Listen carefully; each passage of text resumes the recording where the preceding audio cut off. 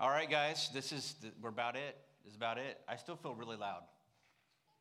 He's going to give me a minute. He just said, give me a minute. I'm going to ramble while he's fixing. Oh, that's good. That's good. Are we good? All right. Is that better? Testing. There we go. Okay, perfect. Thank you, Todd. Thank you. Good job, Todd.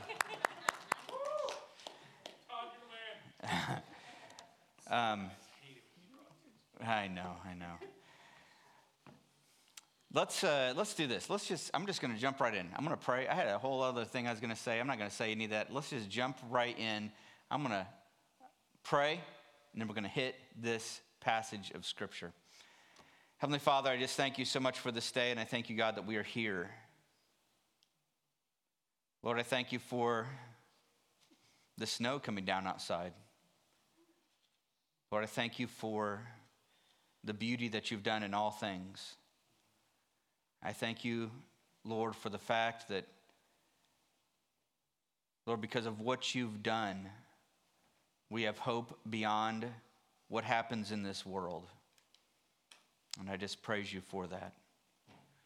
I pray now as we look into Luke and into this final week of your walk on this earth, God, I ask that you'd help us to see clearly what you would have us to see this morning. I pray these things in Christ's name. Amen. Get my clicker here.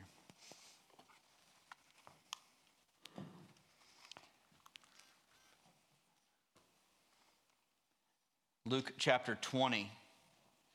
I'm trying to get done. I'm trying to wrap up all of Luke before I'm done. It's not going to happen, but I'm trying. We're going to go through a whole chapter today. My dad's not here to cut me off, and so I'm thinking 2. You guys good with that? 2 o'clock? No? Luke chapter 20, verse 1. Like I said, we're in the final week of Jesus' earthly ministry. I mean, just let your mind think about that for a minute. I mean, he is less than a week away from his crucifixion, and he would know that. No. If anybody wants it, I have a list of a harmony of the events of that final week. I've got a sheet of paper I printed off I was going to mention and say if you are interested in seeing that, how the Gospels talk about that last week, I think that could be a good thing. But here we are with Jesus, and what did he just do? What was the last thing we did just 2 weeks ago? What was the last thing he just did? He just came into Jerusalem, and instead of heading to the Roman governor's house and booting the Romans out, where does he head? The temple. And then what's he do? He throws down, right? He tips over the tables, he drives the merchants out, and he makes some proclamations. Now, you have to understand, he is in the capital city of all of Judaism. All of the leading religious leaders of his time were stationed here. And he just walked into the central point, the central place of all of what God has been doing on this earth up to this point is at that temple. And he walks in and he starts throwing tables. He's now, and we know that he is probably most likely every day going to the temple and teaching and talking and sharing this.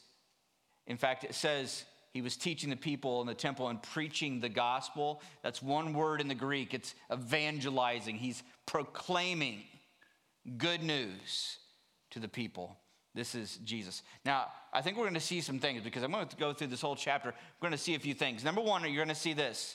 I'm just going to tell you right at the beginning. Number one, you're going to see a Jesus who is fully and completely and absolutely Lord of all and in control of the situation.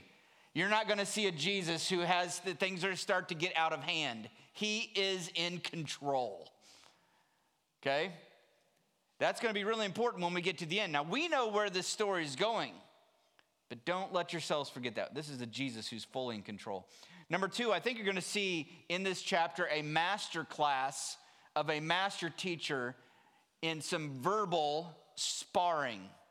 In fact, we got 5 rounds are going to happen in this chapter, right? Round 1, round 2, round 3. We're going to have 5 rounds that are going to come out. Okay, boom, boom, boom. There's going to be this verbal interactions. There's going to be a lot of debate going on, but it's not going to be quite like you may have imagined. In fact, I would say Jesus becomes, and I think it becomes very obvious that Jesus is less interested in proving a point and more interested in addressing the actual listening audience. There are people that he knows who have ears to hear, and there's important things he's saying. So keep that in mind. Finally, we're going to learn some things about God's kingdom. So let's go on to round 1. I tried to think of, I have one at school. I've got a bell. I was going to bring it like ding, ding, ding, round 1, right? He kind of started it. You got to admit it. He went to the temple and tossed some tables. So here we are, Luke chapter 20, verse 1. Round 1 is about ready to begin. The chief priests and the elders, the scribes, come up to him and they say to him this statement: "Tell us, by what authority you do these things, or who is it that gave you this authority?" What's the sphere of authority? He did something pretty profound, did he not? To go into God's temple and flip tables and make proclamations is a pretty profound thing to do. And he just did that. And so the religious leaders come in, they go, "State your authority. Who gave you the authority to do these things?" I think the scribes are hoping to set him up a little bit, but honestly, they're looking for a statement from Jesus. Whose authority are you doing these things? And Jesus is going to turn this over. He flipped the table. He's going to flip these tables too. His response, he answers their question with a question. Remember, who are these people? The religious authorities. They're the ones who are making statements and making proclamations and determining things and saying, this is this, and this is this, and we're going to make some. And so he turns around and he says, "I've got a question for you. Now, you tell me, you make a statement," is what he says next. You tell me, was the baptism of John from heaven or from man? Okay. I'm glad. I'm actually feeling something I was hoping to feel. A little tension. Do you feel that little bit of tension there? This just an awesome response question, isn't it? These people would have known John the Baptist. He was a well-known, well-loved, well-liked preacher. Was John going around doing miracles, by the way? No. What was he doing? He was preaching repentance because the Messiah was coming. And then John had actually made a statement. He goes, hey, when he saw Jesus, what did he do? He said, "There he is. Messiah's coming, Messiah's coming, Messiah's coming. Oh, there he is right there." So, this question is a question about Jesus' own authority as well, is it not? Beautiful question. John is well known. The religious leaders, instead of answering, they got to convene. I picture them huddling. You picture them? Huh. Huddle. All right, huddle guys, huddle guys. Okay. Now, I don't know how we know this, how Luke knew this. I think there's actually some possibilities because Luke talked to witnesses, and we know that some of these Pharisees eventually became believers. And so my guess is probably one of them was there and told Luke, "Oh man, this is what was going on in the huddle." I don't know. Okay, guys. Now, if we say from heaven, right, John's authority, we say John was from heaven, he's going to say, have you ever done this in an argument with somebody? Start playing out what you would say and then what they would say, and then when then I would say, but then they would say this. And so that's what they're doing. They go, well, if we say from heaven, he's going to say, why did you not believe him? Because they hadn't. But if we say from man, well, all the people will stone us to death, for they are convinced that John was a prophet. Now, let me ask you a question. What's their answer, by the way? Oh, come on, this is obvious. What's their, not what they end up saying, but what is their real answer? What do they believe about John? He's for man. This is so revealing, is it not? They've got an answer. They know what it is. That's what they want to say. But they are swayed not by even their own convictions of things. They're swayed by fear of the people. It's interesting when you look at some of the other accounts of this, there's the Matthew and Mark's account of this, there's places where they will say to Jesus these complimenting things. We'll see some of those in just a minute. They'll say some complimenting things to him. And one of the compliments they like to give Jesus is, you have no fear of people. You will say what you believe. They don't even have that. You know, it's interesting because this ought to be, if you were one of these guys, ought this not to be in your own mind? Think about yourself for just a second. Have you ever known what was right, but out of fear, questioned what you would do based on what would happen? You know, that's one of the things we're going to see in all of this, is that it becomes very obvious and apparent. In fact, I'm going to make this proposition. It's very obvious and apparent to most of us what the truth is and what you ought to be doing. Most of the things we like to bicker about, most of us, down somewhere deep, and I think most of us know it, somewhere deep, we know, I know that's right. I know that's wrong. And even in this, we see such an amazingly revealing thing. So they huddle. Okay, so we say this. What are we gonna do? What are we gonna do? I don't know. We don't want to. I don't want to get. Do you want to get stoned today? I don't want to get stoned today. These people are gonna get mad. Okay, well let's not do that. Ooh, I got a perfect answer. Okay, they come back out of the corner. Jesus dodged one, right? They come back and they got that. This is their answer. We don't know. Oh, wow. These are the religious authorities. And they go, we don't know. They think they know, but they're not even willing to say what they think they know. And Jesus' response then is this: neither will I tell you by what authority I do these things. Think about what just got accomplished in round one. Everybody there knows, regardless of what was said, where everybody stands. Isn't that amazing? What a profound little play that just happened there. Them trying to get around it, them trying to put him on the spot, he just very easily laid it out so everybody around goes, we know where they are, we know where he is, we know what's going on here. It suddenly becomes very obvious, does it not? I love this. I love this. I love it. I love it. I love it. Jesus. Anyone who's listening knows Jesus' authority is from heaven. That's what he would claim. He didn't even have to say it. Everyone knows that they are sitting there going, we don't think so. Everyone also now knows that Jesus is brave and they're weak and scared. Round one, who wins? Jesus does. Jesus is in control. Number one. Number two, his preaching and his message are from above. This kingdom has authority from above. Round two. Now they came out in round one. Round two, it's going to be Jesus. So he's got him on the ropes, right? So he comes at him in this one. He begins to tell the people a parable, a story. He says, a man planted a vineyard and let it out to tenants and went into another country for a long time.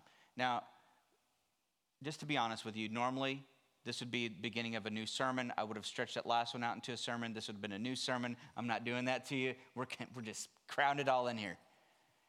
And I think that what I've found is there's a good part of this because, man, these things all tie together.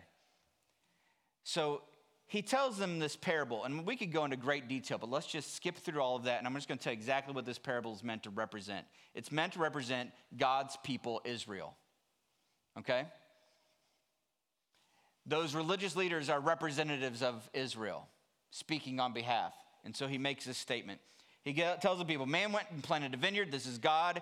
goes in. What did God do? He established a kingdom. He picked Abraham out of nobody. He establishes, he takes him to Egypt, he takes him back.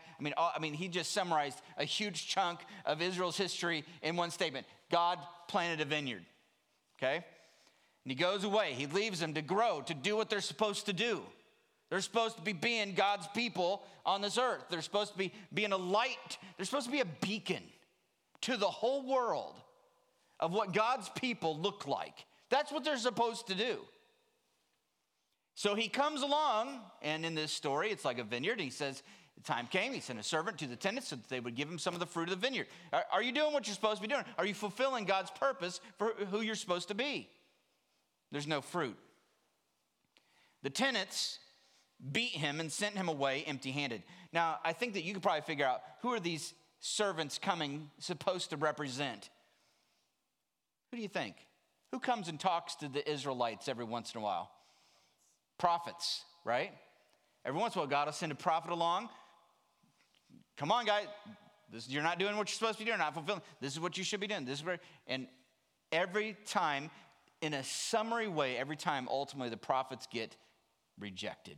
We have little times of revival in Israel's history, but ultimately, it's a downhill slide the whole time, worse and worse. And there are some prophets who are beaten and eventually killed.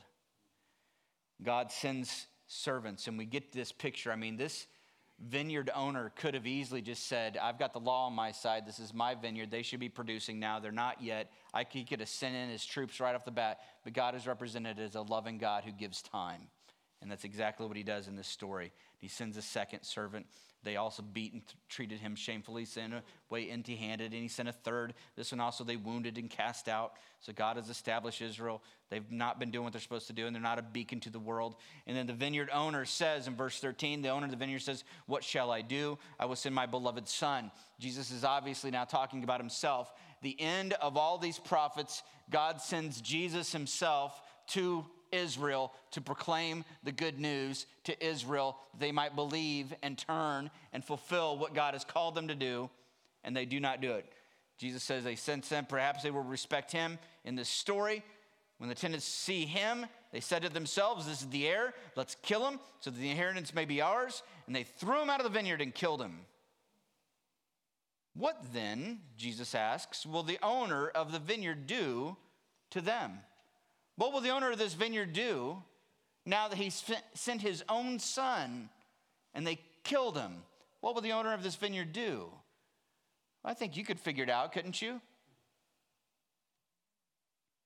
Jesus goes on to say he will come and destroy those tenants. And because God's purposes will continue and will stand, and he has promises he must fulfill, he's going to give it to others, he says. They hear this and said, and we don't know who the they is exactly. Is it the religious leaders? I think probably. I think it could have been others around listening. They say, surely not. The Greek here that's translated surely not. One of the other places you see that, you don't see this anywhere else except for in Paul's writings. One of the examples is, shall we continue in sin that grace may abound? And what does it say in the old King James? God forbid. It's that strong of a statement. No way. What are they saying? They know what Jesus is saying. Jesus is saying, if you don't accept this, God's going to take his purposes and his plans, he's going to give it to other people, meaning the Gentiles. They know what he's saying. This isn't a big mystery. And they're like, no way. We're God's people. There's no way he's going to just say, forget it and go a different route. That's not going to happen. No way. And he looks, I love this next verse. He looks directly at them. Ooh, I feel the penetrating look. And he's like, eye contact. He looks directly at them and he says, and I've read this different ways. It's funny how when you read the Bible, sometimes you read it with a different voice. And I've read this one different ways in my head, like how did Jesus say this? I usually think I bet he was like, ooh, what is this? But I think probably as he turns to Scripture and says this to a passage that they would know, I think again, he's less interested in the direct hearer. I think that's part of it. And more interested in, see, because there's all these people around listening to this, and some of them have ears to hear and eyes to see. And he says, what then is this that is written? Don't you remember in the scriptures it says, we know this is going to happen. The stone that the builders, the Jews, the nation of Israel, the stone that the builders rejected has become the corner, the head of the corner. There's a new building that's going to be built. This is an old prophecy. And Jesus says, what then does this mean? Don't you know that God's building will succeed? And one of the ways he will do it is by your rejection. That becomes the head of the corner. This is the main stone that they would put down, and all the lines would have to square up with this one. We know that the early Christians looked to this and they called Jesus himself. Paul does this as well, calls Jesus the head of the corner of the corner. He's the cornerstone. I think we even have a song where we sing that, don't we? He says, everyone who falls on that stone will be broken to pieces, and when it falls on anyone, it will crush him. This, in other words, this stone, this is it. This is the thing. And this is God's kingdom, and his new building will begin here. If you try to fall on it, you'll be destroyed. If you get in its way, it's going to destroy you. There's no getting around this. This is going to happen. And so ends round 2. Jesus is still in control of the situation. And we now know he is the head of the corner. The Jewish rejection of Jesus is almost complete. A new structure will come from this. This kingdom's authority is from above. We've already learned that. But now we learn this kingdom explodes the boundaries of ethnicity, right?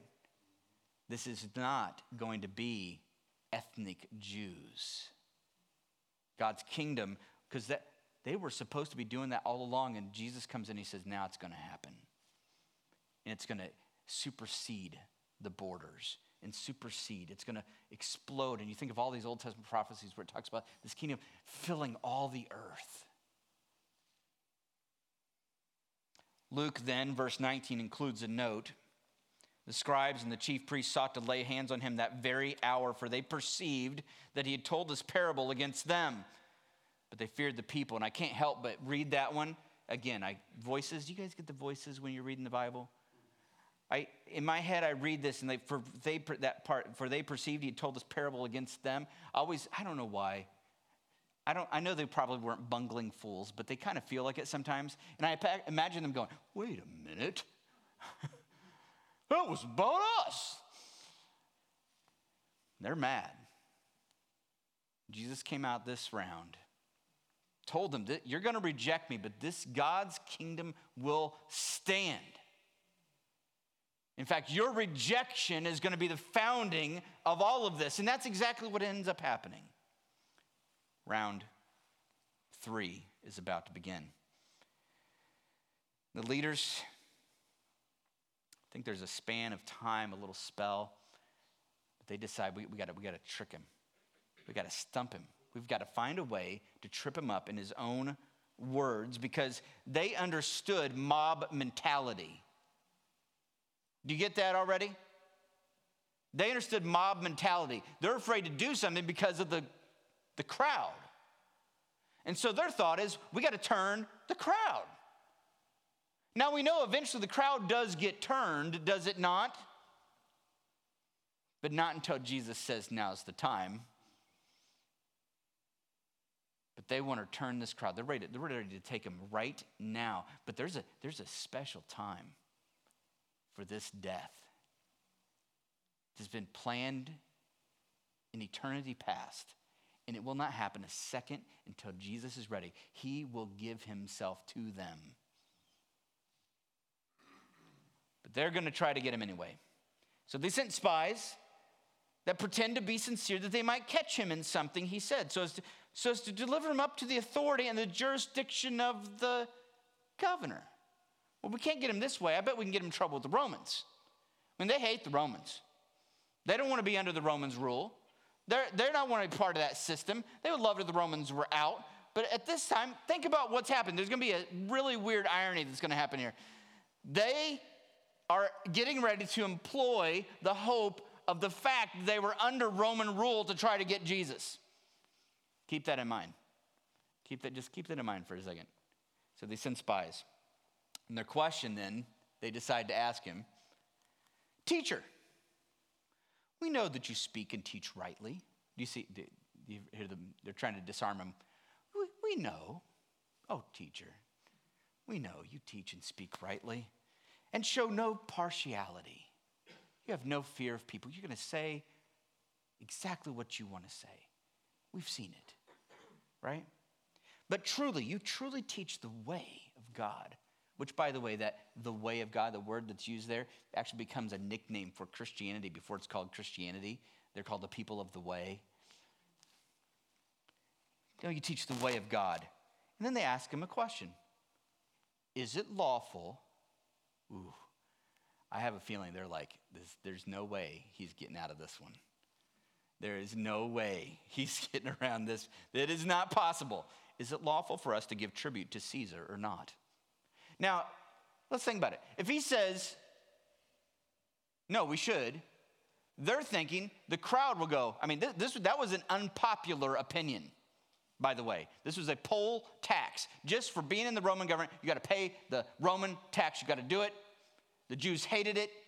It was very unpopular to say we should go ahead and do it. They were always trying to find a way, how we got to get out of this, right? So those Pharisees, what are they thinking? They're thinking, hey, if he says, is it lawful? If he says no, we shouldn't be doing that, we get in trouble with the Romans. If he says yes, we should be doing it, then we've got the crowd on our side. And I imagine they're ready with some other spies. Like, as soon, they're just waiting for him to go, say the wrong thing, and they're going to go, what?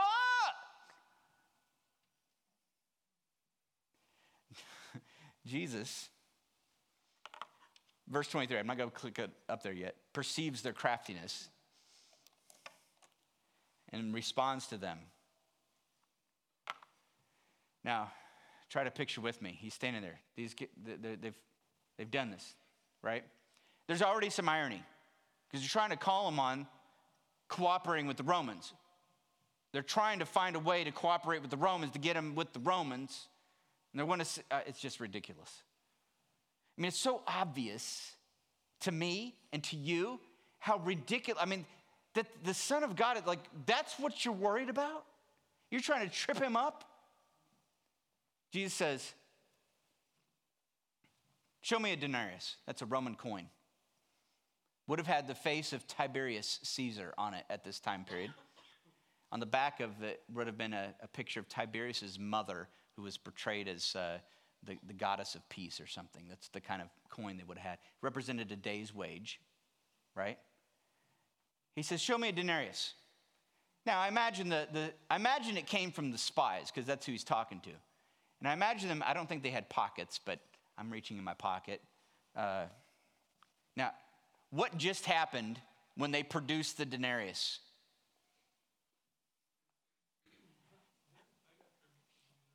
They're in the system. They're complying with the system. They're bought in. I mean, they're buying and trading. They're using. This is their money. They're in it. They're part of it. I mean, it's ridiculous. But Jesus says, show me a denarius. And he said, whose face, whose inscription, whose image is on this? And they're like, Caesar's. Now, he says then, render to Caesar the things that are Caesar's, and to God the things that are God's. If we go back to Genesis, one of the first things that we see when man is created is he is stamped with something. He is stamped with what? the image of God. Now, whatever exactly that means, that's a reality. And Jesus just said in this, there's a bigger picture. Whether or not you're paying taxes to Caesar is irrelevant if you have not given yourself to him. Right? That is Jesus' response. Render to Caesar the things that are Caesar's, God to the things that are God's. And they were not able in the presence of the people to catch him in what he said, but marveling at his answer, they shut up. They became silent. Jesus ends round 3 still in control of the situation. The kingdom's of authority is from above that's been established. This kingdom explodes the boundaries of ethnicity. So it's not just this is going to explode into the world. And no earthly kingdom he just established, no earthly kingdom, not even one as big and as all-encompassing as Rome, no earthly kingdom has the ability to stop, or stall out complete involvement in God's kingdom. You can be in here and still be part of his kingdom. Whether or not this, see, everybody wants to go to this and want to start talking about taxes to, right? And then we want to pull out a coin. Who's in scripture? Washington. Give to Washington. Things are Washington. I think there's some truth to that, but you're missing the point of what he's saying if that's all it means to you. What's more important is, have you given yourself to God? That's what matters. This matters. It's almost irrelevant compared to that. Whether or not you're going to do this, let him take it all. You're God's. They can come in here and they can take everything away from you. Right or wrong, legal or illegal, makes not a lick of difference. You can never be taken out of God's kingdom. Right? Rip it all from us. I don't care. You want that? Yeah. All right. Go ahead. Take your tax. I'm part of God's kingdom.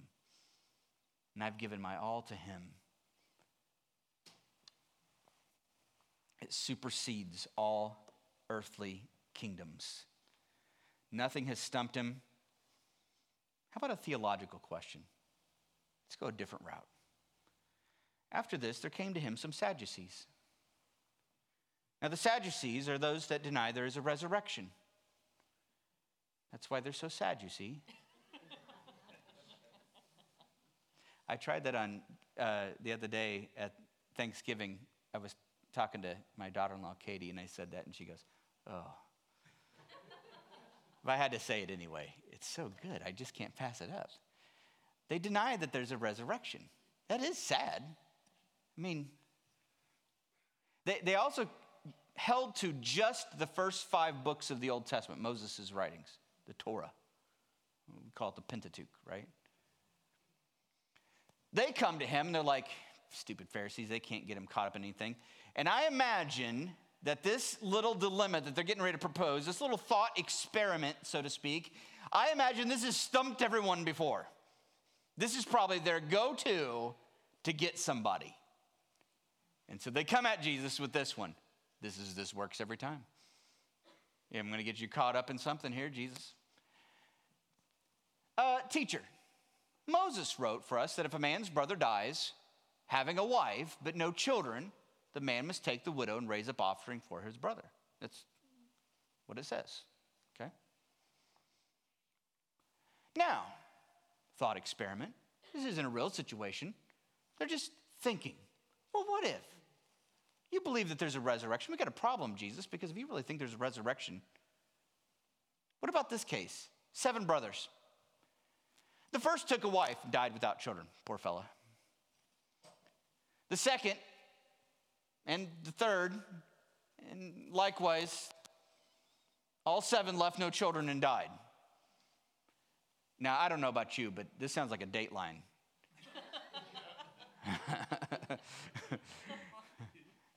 7 brides for 7 brothers, 1 bride for 7 brothers. They all died. I'd be looking at her. I'd be like, what's going on here? Afterward, the woman also died. In the resurrection, therefore, Jesus, whose wife will the woman be? For the seven had her as wife. You got a dilemma, don't you? Jesus says to them, he's got an answer. The sons of this age marry and are given in marriage. But those who are considered worthy, he just threw in a little wrench there. Not everybody's worthy. You see how I just tossed that one in there too? Those who are considered worthy to attain to that age. We're living in this age. And things are the way they are in this age. There's another age coming, and it's not quite like this one. I don't know a lot about it. I know that, number one, I know it's better. Number two, I know it's perfected. I don't know a lot about it. But Jesus peeled back a little glimpse. That's not a dilemma for God. In fact, in the other gospel accounts, he says, do you not trust in the strength of God? Like God's going to go, wait a minute. How am I going to solve this dilemma? He says, in this next age, right? Those that are worthy to attain that age, in the resurrection from the dead, neither marry nor are given in marriage. Why? For they cannot die anymore. See, it's not going to be any longer about raising children, propagating the species, extending, right? It's not going to be about that anymore. There's something else that's going on in this next age. For they cannot die anymore because they are equal to angels. By the way, Sadducees didn't believe in angels either. And are sons of God, being sons of the resurrection. But he doesn't stop. Because he knows the Sadducees, he knows they don't believe in the resurrection, and he knows they only hold to that first 5 books that Moses wrote. And so Jesus goes, but that the dead are raised, my friends, that are so Sadducee, even Moses showed. He doesn't go to one of the later books. He goes, I'm going to go back and show you. In the passage about the bush, the burning bush, they didn't have chapters and verses, so this is a way he could have said, you know that one? Everybody knew that one? Yep, you know that one? Yeah, okay. Remember where he calls the Lord the God of Abraham, and the God of Isaac, and the God of Jacob? It's not, he was the God of Abraham, and he was the God of Isaac, and he's the God of Abraham and Isaac and Jacob. There's promises that are still in need of fulfillment. This is a promise-keeping God. And if you think that this is all there is to life, you're missing out on some very important information because God always fulfills his promises. And so therefore, these must be alive. He is the God of Abraham and the God of Isaac and the God of Jacob. And they rejoiced at his day. Think about that. Just think about that for a second. I know that's not in that text, but we know that this is something else. Christ says they rejoiced at seeing his day. Wherever they are, when he showed up, they're like, yes, it's happening.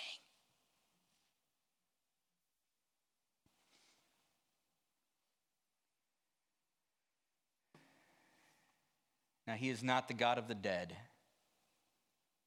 but of the living. For all live to him. Now the scribes who would have been more in the Pharisee party and opposed to the Sadducees anyway, they go, teacher, you have spoken well. But no one dares to ask him any more questions. This is about the end of the rounds. They're hovering in their corners. They've been beaten at every turn. But Jesus is not done yet. He's still in control. The kingdom's authority is from above. This kingdom explodes the boundaries of ethnicity. No earthly kingdom has the ability to stop, or stall out complete involvement in this kingdom. It supersedes all earthly kingdoms, and it has citizens already and will extend beyond the grave. That's this kingdom. But he has a question for them from Psalm 110. He says this. He said to them, "Now, how can they say that the Christ is David's son, the Messiah is David's son?" They knew this was a name for the Messiah, son of David. We heard this in Luke. Everybody knows this is what it's talking about, David's son. For David himself, how can they say that? For David himself says in the book of Psalms, "The Lord said to my Lord, sit at my right hand, and until I make your enemies your footstool." Now that first Lord is Jehovah God from Psalm. The second one is a different word that's being used. But the Lord God said to my Lord, David saying this, calling this one Lord. David thus calls him Lord. How is he his son? How can the Messiah be both son and Lord of David? That's the question.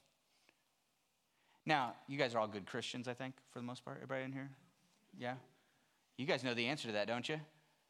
Right? You know that. David's son Jesus preceded all things. Haven't we been learning that in Colossians? By him all things were made. Yet he's also the son of David when he stepped into this world to become a man. I think Jesus in this, even in these last moments, he knows that some are listening. Some are listening. Those scribes may not be, but somebody's listening. And he's less concerned with winning the debate and more concerned with people hearing the truth and going, "Oh, wait a minute." If not now, in a week, when he rises from the grave and they go, "Hold up." And they start putting the pieces together. And they start seeing him proclaimed throughout all history. And then they begin to marvel that even this leading to his death, the Jewish people turning on him, was part of his ultimate plan so that the cornerstone could be established. The kingdom's authority is from above. Jesus is still in control. This kingdom explodes the boundaries of ethnicity. No earthly kingdom has ability to stump or stop or stall out complete involvement in this kingdom. It supersedes all earthly kingdoms. No matter what your situation is, you can be a part of this kingdom. It has citizens already and will extend beyond the grave. And the king of this kingdom has always been and always will be king. The final point that I have for you today is this, because he shifts gears into back to his disciples. The verbal sparring is over. They've been shut up without anything to answer. And he turns to his disciples, and I think the point of this last little exchange is this. The people of this kingdom, I wrote this down. I believe this to be true. The people of this kingdom are easy to identify for those who have ears to hear and eyes to see. It's not as complicated as many of us make it out to be. It's really not. He says this. I'm going to hit end of chapter 20 right here next, and the beginning of chapter 21, just real quick, an example. Says this.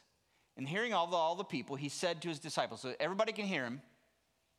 He says to the ones that are his followers, he says, beware of the scribes who like to walk around in long robes and love greeting in the marketplaces and the best seats in the synagogues and the places of honor at feasts, who devour widows' houses for a pretense, make long prayers. They will receive the greater condemnation. I mean, let's be very realistic about this. Most of the people knew that these Pharisees were full of it. Right? They could see past the hypocrisy of the whole thing. And it's easy to get wrapped up in it. And these Pharisees are wrapped up, the scribes and the priests. And there's a whole system, a confusing, challenging system, the balancing the Romans. I felt like I should play like the Fiddler on the Roof music right here. How does he do it? Keep the balance, right? Well, these Jews are keeping this crazy, insane balance of power in Jerusalem. And yet they're completely missing it. And the average person can see it. And I think what happens next probably happened right there. And I think that Jesus, who has the ultimate eyes to see, saw what comes up next, right in the very next part of this. And he's like, these Pharisees, beware of them. I mean, they're all regal and royal. And man, their language is so well put. And he just shut them all up. And then he turns around and he says, look at this, guys. So the rich putting the gifts in the offering box. I imagine he's off a distance and he gets to the disciple and goes, look, watch this. I think he knows this woman because he is the king of this kingdom. And he sees one of the citizens of the kingdom. And he recognizes her from a distance. And what does he say? He says this. He sees this poor widow come up and put just 2 small coins. Little copper coins, a couple pennies. What's the point of that? In the scheme of the world and how everything works, insignificant. But in God's kingdom, Jesus sees it and he goes, I'm going to tell you right now, guys. I'm going to tell you something right here. This poor widow's put in more than anybody else that you've seen today. This poor widow's done more than all of them. Why? They all contributed out of their abundance. They had plenty. It didn't even hurt them to give of what they had. But she, out of her poverty, put on all she had to live on. That's it right there. That's the kingdom.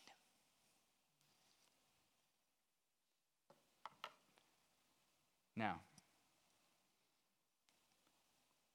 whatever your situation of life, you can debate and wrangle with Jesus all you want about, well, what does this mean for me to do? And I'm going to propose something right now. I'm just going to throw it out there.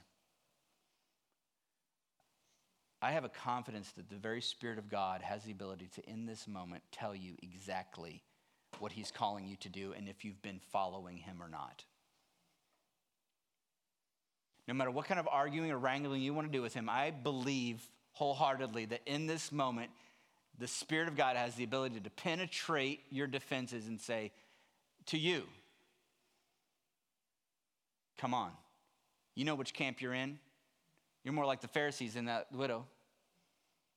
You try to do some stuff. You try to do some things that God calls you to do, but it hasn't cost you anything yet. And I think you probably know in the depths of your being what God is calling you to do and which side of the fence you lie on. I don't know what he's calling you to do. I'm not him, right? I can't come over and go, let me look inside this. Oh yeah. Oof. I'm kind of glad for that. I don't want to know. I got my own things that God's calling me to do. Matt, what are you calling me to do? Am I giving what I ought to be doing? Am I doing what I ought to be doing? Am I following you the way I ought to be following you? Am I hearing your word and your teaching and doing all that you've called me to do? Or am I not? Help me not to be confused, Lord. And I think he can do the same for you. Now, if you're here today and you go, you know what? I am all in. Then one of the things that we do as Christians is we partake in this Lord's Supper. We're going to get to this. Before this week is out of Jesus's, he's going to institute this tradition. That's pretty neat, isn't it? Jesus is just a few days away from instituting this tradition because he wants his followers to never forget who he is and all that he did. So if I could have the ushers come up, I'm going to distribute this. Have these guys distribute this. I want everybody to grab a cup. It's a double cup, right? If you're here today and you're a follower of Jesus, I encourage you to grab this cup, this bread and this juice, and just hold on to it. I'm going to let everybody get distributed. Then we're going to take a moment. I'm going to pray again, and then we're going to partake of this to remember all that Christ has done. Let me pray first before we distribute. God, I pray for your blessing on this bread and on this cup. God, I ask that you would allow it to be as meaningful as it is meant to be today. Lord, I pray that those who partake will partake, Lord, for remembrance of what you've done, for your life on this earth, for your death on the cross, for the payment of sin. Lord, I pray that you would then be with those in this room who are not there. God, I pray that they would abstain until they're ready to follow you with all heart, soul, mind, and strength. I pray these things now in Christ's name. Amen.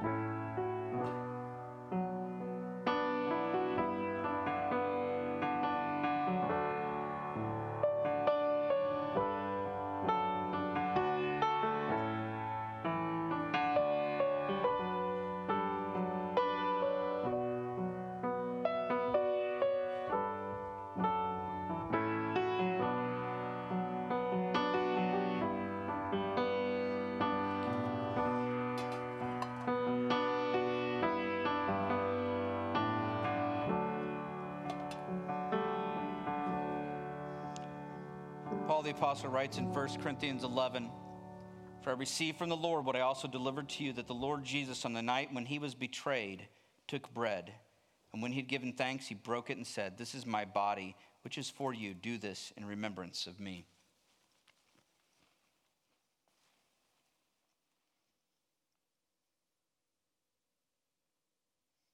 In the same way also, he took the cup after supper, saying, "This cup is the new covenant in my blood. Do this as often as you drink it in remembrance of me." For as often as you eat this bread and drink this cup, you proclaim the Lord's death until he comes. Heavenly Father, as we dismiss today, Lord, I pray now one last time before we walk out of this room. Lord, I thank you that you are the Lord that you are. I thank you that you are the Lord of conversation. I thank you that, Lord, they were never able to stump you. I thank you that we can read of these things and marvel. Thank you, Lord, that all parts of who you are and your ministry in this earth fit perfectly together. I thank you, Lord, that they were not able to take you to the cross and condemn you until you said, "Now's the time." I thank you, Lord, that you were faithful. I thank you that you made it to the end. I thank you that you took upon yourself the shame and the guilt of sin and bore it and bore the wrath of God on that tree, that you suffered and you died for our sakes. And I thank you, Lord, that you did not stay in the grave, but rose again, validating all that you had taught and said. I thank you that, Lord, you are the Son of David who now sits at the right hand of God the Father. I thank you that you are, not will be, but are now reigning and ruling until all of your enemies are under your feet. I thank you, Lord, that your kingdom will not falter or fail, though every earthly kingdom will do exactly that. They all will fail. I thank you, Lord, that your kingdom will not fail, but will last, and will last beyond this age and into the age to come, a kingdom without an end.